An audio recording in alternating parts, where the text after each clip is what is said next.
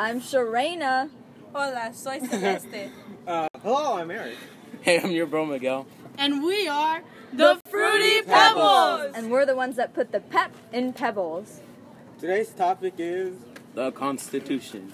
So what exactly is the point of the Constitution? It lays out the foundation for our country and also sets up and defines our government within 7 articles.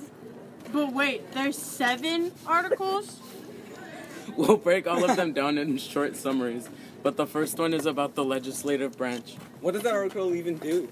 This one makes laws and explains the power of Congress. It basically establishes the legislative branch. The Congress is the House of Representatives and Senate. The Constitution tells us all about them in Article 1. But Article 1 is so long. It has 10 sections? I know, right? Oh, wait. Say you want to be senator.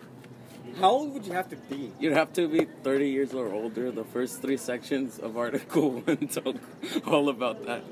What? He's talking about the requirements to be part of the Congress and also the election information, so that's that. Things like how often the elections happen, how old you have to be, etc. What about Section 4, 5, and 6? Section 4 mainly talks about the state legislature, determining how people are to be registered to vote, how they vote, etc. And also how the Congress must meet once a year. How do they get work done if they only meet once a year? Miguel, that's another question for another day. Let's talk about something else right now. Okay, well, Section 5 talks about mainly 3 things. Number 1, the Congress declares if a new member's election was legal, and they can also ban a member. Number 2, to do any type of business, the majority of Congress must be present. Number 3, a journal containing information on affairs and how members voted must be kept. Section 6 is about the compensation or salary Congress receives and how Congress members are protected from being arrested and sued. Oh, thanks, guys. Now, the last 4 articles are the most important, I would say, just because they mention the most crucial information of Article 1. Which is... Section 7 covers bills, how Congress members and the president vote on them, etc. Oh, and bills are like ideas for newly proposed laws. Section 8 mentions all of the powers of Congress, like providing and maintaining a navy, etc. Section 9 is about the limits of Congress' powers, so things that they cannot do. Oh. Now, last but not least, Section 10. Section 10 puts limits on states' powers. For example, a state cannot enter into a treaty or alliance. Wait. What about Trump? Isn't he getting impeached? What does Article 2 executive branch do? What do presidents even do? They run the country. Whoa. Slow your roll, Sharona. Yes, Trump is currently on the verge of impeachment. Article 2 establishes the executive branch, which carries out laws. The president does run our country and the executive branch, but that is exactly what Article 2 talks about, the powers of the president and abusing of power. Wait, but can anyone be the president? Yeah, anyone can be president. No, if you want to run for president, there are some requirements. First, you must be 35 years old to be the president, and he or she also has so many responsibilities and powers. All of that is mentioned in Article 2, Section 1, 2, and 3. The president has the power and responsibility to make treaties, grant pardons, etc. if needed. But almost every power the president has can only be used with the agreement of the Senate. I am the Senate. No, Sharona, you're not. But what that means is the president cannot make big decisions on his own without the permission of Senate. Technically he or she can, but they're not really supposed to abuse their powers. What about impeachment? Why does it even happen? Yeah, but why? Like Angelina said, if a government official abuses their power, they are removed from their position or impeached. Yeah, in Section 4 of Article 2, it mentions how if they do things like accepting or offering bribery, murder, or any other severe crimes, officials are impeached. But where do all the trials for impeachment happen? Oh, that's in Article 3. What's in Article 3?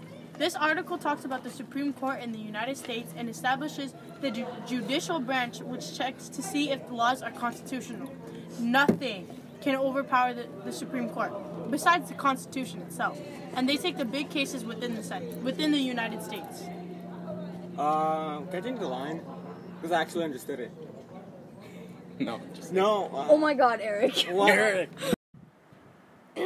Moving on. Here's an example.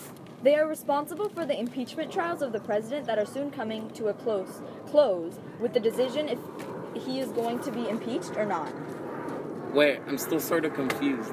Okay, the very first section of this article, which talks about how long the Supreme Court members serve for, which is their whole life, by the way, and why they're sometimes removed from office.